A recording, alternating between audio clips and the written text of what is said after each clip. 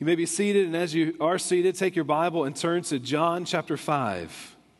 John chapter 5. Today we start a new series that's going to last all summer long in the Experiencing God, where on Sundays we're going to come and I'll kind of introduce what we're going to talk about in our workbooks through the week. And I hope that you've bought a study guide, a study book, as we've been announcing it the last several weeks. If you haven't, go to Amazon and buy a study book for Experiencing God, and then jump in with us as soon as you can. Otherwise, you're going to start tomorrow with working through this series. Next Sunday, I will not be with you because I'll be in Cincinnati, Ohio with the Romaine family, and Lord willing, Ian is going to be baptized in the church that they're attending up there in Cincinnati, and I'm excited to be able to be there for that. Camp staff, we're really, really glad you're here. I can't begin to tell you how glad. Yeah, there we go. And typically the first week of the staff members are there. I'm out there with them at some point during the week just to share a little bit, and I get to do that this week. So I'll see you maybe on Tuesday, I think it is. Jefferson and Heidi Tadowski. Jefferson, you are here. Heidi is not because y'all just had a baby. Church, can we congratulate the Tadowski family on the birth of Liam? Really glad you're here, and I understand why Heidi's not here today. But congratulations, Jeff and Heidi. You know, as we've been talking about, it's kind of come up already a couple of times in the service today, there are things in this world that are not as they're supposed to be. In fact, they're not as God created them to be. The very beginning of creation, God works through creation the first 6 days. He looks at his creation every single day, and he says that it is good. He gets to the last day of creation, and he says that creation is very good. In other words, it is perfect. Nothing is wrong with his creation. But we know that not long after that, something happened that brought sin into the world, and then what was perfect is tainted by sin. So that is what causes death. That's what causes sickness. That's what causes heartache that we have here in this world. Now, as a Christian, the difficulty that we see taking place around us can have one of two effects on us. The first effect that it can have is very simply that it fills us with despair, and it pushes us away from God. We see the heartache happening, and we're filled with heartache ourselves and despair. And so we say, God, I'm going to run away from you because how can you allow this to happen? The other response, and there's only two responses. It can only be two. You cannot stay static, okay? It's either you're running away from God or you're running to God. And that's that second response. When we see the heartache around us, it fills us with a longing for more of God. God, I want more of your goodness. I want more of you. I want more of who you are. I want to know you more. Only two responses we can have. Run away from God or run to God. And I really believe that in this study that we're beginning today, and really we're going to spend the whole summer working through the same idea, I really believe that we are in need of a fresh reminder of what it means to experience God, to then come to truly know God. And what I want to do today is just spend a few moments walking through a few thoughts that are prevalent thoughts that we'll see come up over and over again throughout our study. These are introductory thoughts. It's not like I'm giving you a whole lot of what you're going to study this week. It's just I'm helping direct us a little bit here, okay? This is not a heavy exegetical sermon either, so don't expect that as we run into it. But I want to direct our thoughts to what does it mean to experience God? And that's what we're going to start with today. Before we really get to talking about experiencing God, though, I believe it's very important for me to make this point. The Bible is God-centered. The Bible is God-centered. Now, on the back of your handout today, you can fill in the blank notes as we go through this. So if you'll fill that in, the Bible is God-centered. Every single time we open up this book, we find the character and the nature and the plan of God. We find the story of God. We find the will of God. We find God's agenda. What is God up to? All of the Bible is God-centered. I think about 2 Timothy chapter 3, verse 16, where we find that all Scripture is breathed out by God. It's profitable for teaching, for reproof, for correction, for training in righteousness. That the man of God, here's the goal, the man of God may be complete, equipped for every good work. That's the goal of us being immersed in God's Word. It's that we become Christians who honor God with our lives and who live out His will for us in this world. So whatever His will is, we go live it out based on what we find as we immerse ourselves in God's Word. Now, when we open up the Bible to read, the Holy Spirit is our teacher. The Holy Spirit is our teacher. He illuminates God's Word in such a way that helps our minds comprehend what God is saying. It's almost like a flashlight, a light that comes down all of a sudden to illuminate, help us understand what God is saying here in His Word. I can't tell you how many times I have been reading the Bible and something will pop out that I've never understood before. And it's almost like all of a sudden I've got an understanding of God and I've got an understanding of His Word that I never ever had before. And that's the Holy Spirit working. That's the Holy Spirit showing me not only what God's Word says, but what it means and how it applies to my life. That's why oftentimes when I pray at the beginning of a sermon, I pray, God, don't just show us what your Word says, show us what it means and then how it applies to our lives. And we use the teaching of God's Word through human teachers to help us understand God's Word. And that's how the Holy Spirit works. He uses teachers like myself. And I hope and I pray that when I teach God's Word, that you're understanding God's Word a little bit better. That's how the Holy Spirit works. So we take this idea that the Bible, first of all, is God-centered, and that secondly, the Holy Spirit is our teacher, and that sometimes the Holy Spirit uses human teachers. And this is where a study such as the Experiencing God study comes into the picture.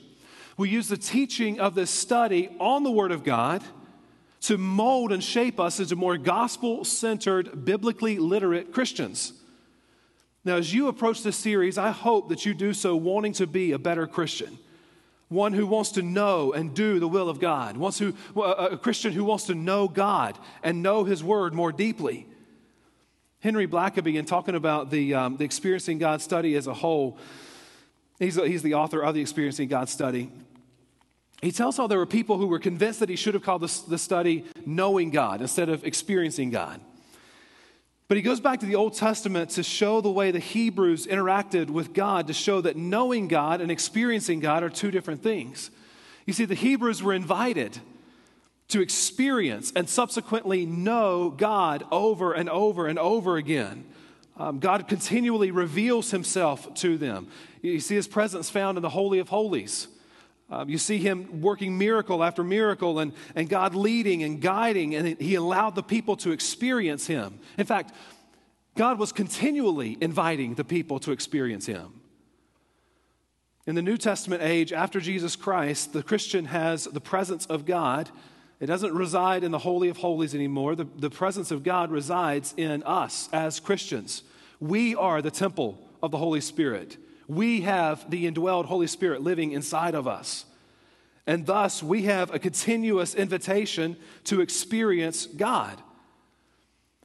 You can know about God without experiencing God. But listen, you cannot experience God without it inevitably leading to you knowing God. I'm going to say that one more time so we make sure we're on the same page, okay? You can know about God, things about God, facts about God, without ever experiencing God.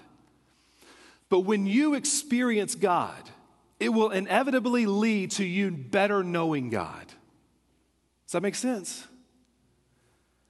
So the goal this summer is that we learn, how do I experience God so that I can better know God? And what Blackaby argues is that we got a whole lot of Christians who think that they know a lot about God, but they don't know how to experience God. And I would agree with that, just from my life. I feel like a lot of times I know the facts, but man, I forget how to experience the greatness and the goodness of my God. I forget, like Pastor Dwayne was talking about, I forget these names of God and how they show me who God is and how to have a personal encounter and relationship with God. And it feels in me, just as I stand here now, a longing, God, I want to know you more. So God, I need your help in experiencing you. So what we're going to talk about in this series as we go through this is that we're going to seek to understand experiencing God so that we can better know God. We're going to hitch our proverbial wagon to Scripture and allow Scripture to be our guide to experiencing God. That's the first thing I really want to make sure that you understood today, is that we are using Scripture, God-centered Scripture, as our guide to experiencing God. Secondly, predominantly the question that I hear over and over and again is this: what is the will of God? How many of you at some point in your life have asked that question? God, what is your will? And if you're not raising your hand right now, then something, you're maybe not being completely honest, okay? We all wonder, what is the will of God? In fact, people, when they come to me, the normal question they ask is, Pastor, how do I know God's will for my life? For my school, for my vocation, for my family, for my relationships, whatever it is, how do I know God's will for my life? Henry Blackaby says, I believe that there is a DNA in all believers that makes them want to know and do the will of God. I agree with that. Because think about this. Think about this for a moment. Why would a Christian have become a Christian if they didn't want to know and do the will of God? If a person has a true and genuine intention when it comes to their faith, they're going to want to follow God. The whole first week of our series that you're going to jump into tomorrow is talking about God's will and your life. And you're going to first look at how God's will is for you to come to know Jesus in a personal way. The whole point of Jesus coming to earth is so that he could die the death that I deserve to die for my sin. And God's will, his big picture will, is that none should perish. In other words, none should spend eternity apart from God, apart from salvation, but that all should come to repentance and all should know God. We know that God's will is that all man place their faith and trust in Jesus as their Savior. But then what this study is going to do as we move through the week is it's going to start to break down this idea of knowing and doing the will of God in our daily lives. So this question of what is the will of God is what we're going to work to answer this week. If you really think about it, the question of what is the will of God is really not so hard a question as we often make it out to be. And I would argue, and this is where John chapter 5 comes in, I would argue that the pattern for knowing and doing the will of God is found in Jesus. The pattern that we can put our lives up against to say, how do I know and do the will of God, is found in Jesus. You're in John chapter 5, we'll be there in just a moment, but if you look at the context of this whole passage, Jesus is performing miracles, he's teaching, he's carrying out the responsibilities that God has given him to do while he's here on this earth. He's carrying out the role that God's given him, his purpose. The religious leaders hate Jesus for what he's doing. In fact, in John chapter 5 and verse 18, we're not going to spend any time on this, but you see that they hate him so much that they're ready to kill him for it. He's claiming to be the Son of God. But not only that, he's healing people on the Sabbath. It's like a double whammy. They're ready to kill him for it. But Jesus is here, as we find in verse 17, because God is working and because he's following God in what he's doing. Look at verse 17. But Jesus answered them, in the middle of all their anger, my Father is working until now, and I am working. Jesus is simply saying that God is at work carrying out his plan and that Jesus is joining God where he's working. Here's one of the things that we're going to see throughout this study, and that is that God is always at work around us. God is always at work around us. There are always things that God is doing. In fact, he's never not at work. He's always working, always calling people to himself, always moving people closer in the relationship with him, always working out his plan for the salvation of mankind, the redemption of the world at large. God is always at work around us. He never sleeps, he never takes a rest, he never stops caring, he never stops working. And if I don't see God working around me, it's not because he stopped, it's because I'm blind. And it could be that my sin has blinded me. It could be apathy. It could be that I'm pursuing religion over a relationship. If I don't see God working, though, it's not because of him, it's because of me. I'm blind. God is always at work. And we see here that Jesus watched to see where the Father was working, and what did he do? He joined him. Jesus watched to see where the Father was working, and he joined him. Let's pick up our reading in verse 19. So Jesus said to them, truly, truly, I say to you, the Son can do nothing of his own accord, but only what he sees the Father doing. For whatever the Father does, that the Son does likewise. For the Father loves the Son and shows him all that he himself is doing, and greater works than these will he show him, so that you may marvel. There's a word that Jesus uses here, and I love this word. It's the word sees. You see that?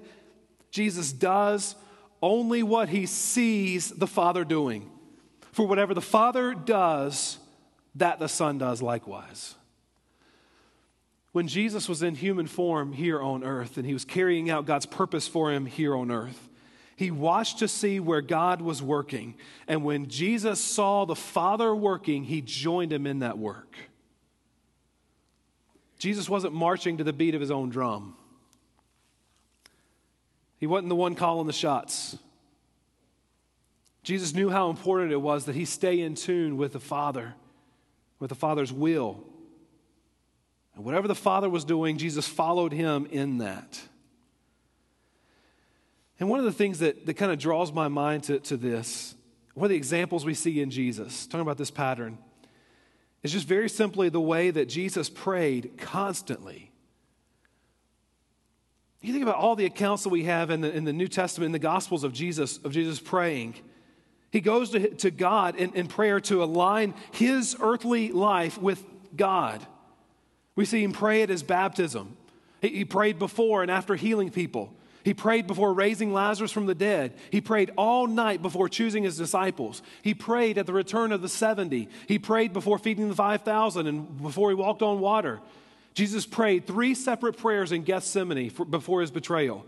He prayed on the cross. He prayed a prayer of blessing after the resurrection and before the ascension. And listen, these are just a few accounts. This is just a few that I can remember off the top of my head, okay? There's many, many, many accounts of Jesus praying. And what he does in that is he connects his earthly life with his heavenly Father. He says, God, I want to be about your business. I want to be about your will. Not my will, he says, but yours be done. And in order for me to align myself with God, I have got to connect with God. Knowing his word, spending time in prayer. I got to experience God.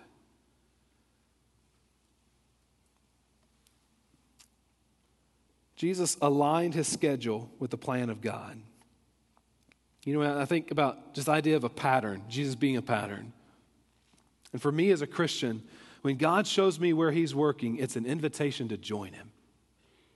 When God shows me where he's working, it's an invitation to join him. Did you know that God has an agenda? He absolutely has an agenda. He's got a plan that he wants to carry out in this world, and he's got a plan that he wants to carry out through you as an individual. And just like Jesus, a Christian watches for the ways that God is working out his agenda, and then we join God where he's working. But listen, you better watch out. Because about the time that you start asking God where you can be involved in his agenda, there's a strong chance he's going to take you to places you never thought that you could go. And he's going to ask you to do things and stretch you to do things that you never thought that you could do. But there is no greater place to be than in the center of God's will, walking into territory that is unknown and that requires a level of faith that we haven't been called to before. In fact, I get so fired up about what I think God can do and how I can join him in what he's doing that sometimes people have to remind me, hey, Kivit, don't run ahead of the Lord. Slow down a little bit. Let the Lord be the one that leads. And you know, as I think about this, I think about, all right, I see the way the Lord leads. I see the way that he works. I see how he uses some people. I've got the Billy Graham channel in the radio on my truck, and I listen to my boys love the Billy Graham channel. I mean, we get in the truck, and the boys say they don't want to listen to music, they want to listen to Billy Graham preaching. And so we listen to Billy Graham preaching in my truck, on and on. And I think about the thousands upon thousands, no, hundreds of thousands, millions of people that man had an opportunity to minister to. And how many people are going to be in heaven someday because of his ministry. And I think like, that's an elite Christian. That's a varsity level Christian right there. That's the kind of guy that God uses. That's the kind of person that God can't help but use. But you know what? I think about Amos in the Old Testament. Amos chapter 7, verses 14 through 15. Here's what we find. Then Amos answered and said to Amaziah, I was no prophet, nor a prophet's son, but I was a herdsman and a dresser of sycamore figs. In other words, I was a nobody. I was a farmer. But the Lord took me from following the flock, and the Lord said to me, go, prophesy to my people Israel. Amos was one of the most passionate, intense prophets in all of the Old Testament. He was dearly loved most of the time, not all the time, by people. He had a huge ministry. But where did he start? He started as a no-name farmer. And God called him out of that to go and minister. And Amos would go on to do great things for God simply because when God called, he answered with, yes, I'll go. Yes, I'll do it. And because of Amos's yes, and because Amos saw God as the master and himself as the servant, God was able to do things in and through Amos that he never would have imagined God doing. Now, Amos wasn't a spiritually elite person. He wasn't the varsity level Christian as we oftentimes consider it. He wasn't someone that had a dad that was somebody special. He was a farmer, and God used him mightily. Y'all, the servant doesn't have the agenda, the master does. The servant doesn't have the agenda, the master does. And I would add to that statement, and he, the master, can be trusted. The master can be trusted. You know, there may be times that you cannot understand for the life of you why in the world God is calling you to do something, but in the end, he is the one with the agenda and the plan. And he is the one who knows all things. And he is the one who paid the greatest price possible for our salvation. So there is no reason to not allow him to set the agenda and then we follow him. Throughout the Bible, particularly the Old Testament, there's many instances of God calling on his people to obey him and obey his word, and then over and over again is followed with a promise. For example, Deuteronomy chapter 21, verse 28, verse 1. And if you faithfully obey the voice of the Lord your God, being careful to do all his commandments that I command you today, the Lord your God will set you high above all the nations of the earth. God speaking to his people there. Here's another example, 1 Kings chapter 2, verse 3. And keep the charge of the Lord your God. In other words, obey him, walking in his ways and keeping his statutes, his commandments, his rules, and his testimonies, as it is written in the law of Moses, that you may prosper in all that you do and wherever you turn. You know, folks, we don't obey God so that he will bless us, but we obey because we know that God has his agenda and he is worthy of being trusted. Now, right now, you may be on the front end of something that God is calling you to do, and you're looking at it going, I don't know how in the world I'm going to do this. Or maybe you're in the middle of something that God has called you to do, and you think, I'm failing miserably at this. And you look at it and you say, God, what in the world are you doing with me? And you fill with doubt. But can I tell you that we may not always have all the answers, and that's okay. God is the master and he's got the agenda, and our role is just simply to be a servant and follow him. Here's one more statement I'll give you before we close, and that is, the question is not, what do you want me to do for you? The question is, God, what are you doing? Most Christians ask God, God, what do you want me to do for you? I think his response is something like, nothing. I want to do something through you. It's not necessarily that I, in my strength, can do something for God. Because like we talked about before, he is Elohim. He is the creator. I can't create the heavens and the earth, but he did. And all along, he's looking at us and he's going, you know what? I will have something that I want to do through you. It's not that you can do anything for me. I want to do something through you. And it's what I want to focus on this summer, this journey that we go on this summer is for us to learn to be open-handed and just say, all right, God, my hands are open and empty, and whatever you want to do, I'm going to follow you in that. God, you work your mighty plan through me. In Luke chapter 5, Jesus has been doing some incredible stuff. In fact, it's typical Jesus, right? He's doing all the typical Jesus stuff. And this is the response of the people. Luke 5:26, and amazement seized them all. And they glorified God and were filled with awe, saying, we have seen extraordinary things today. This is my prayer for our church. This is my prayer for our ministries at large. This is my prayer for each of us as individuals, that we will see God do extraordinary things in the days ahead, things that only He can receive the glory for. But what I know without a doubt is that until we are open-handed and say, God, I want to experience you, thereby knowing you, He can't do it. So we're going on this journey this summer to experience God. Let's pray. Father, we know without a doubt that you have proven yourself over and over and over and over again to be a faithful God who has the ability to redeem people. You have the ability, Father, to carry out your agenda. And Father, for some reason, you choose to use us as fallible, weak human beings.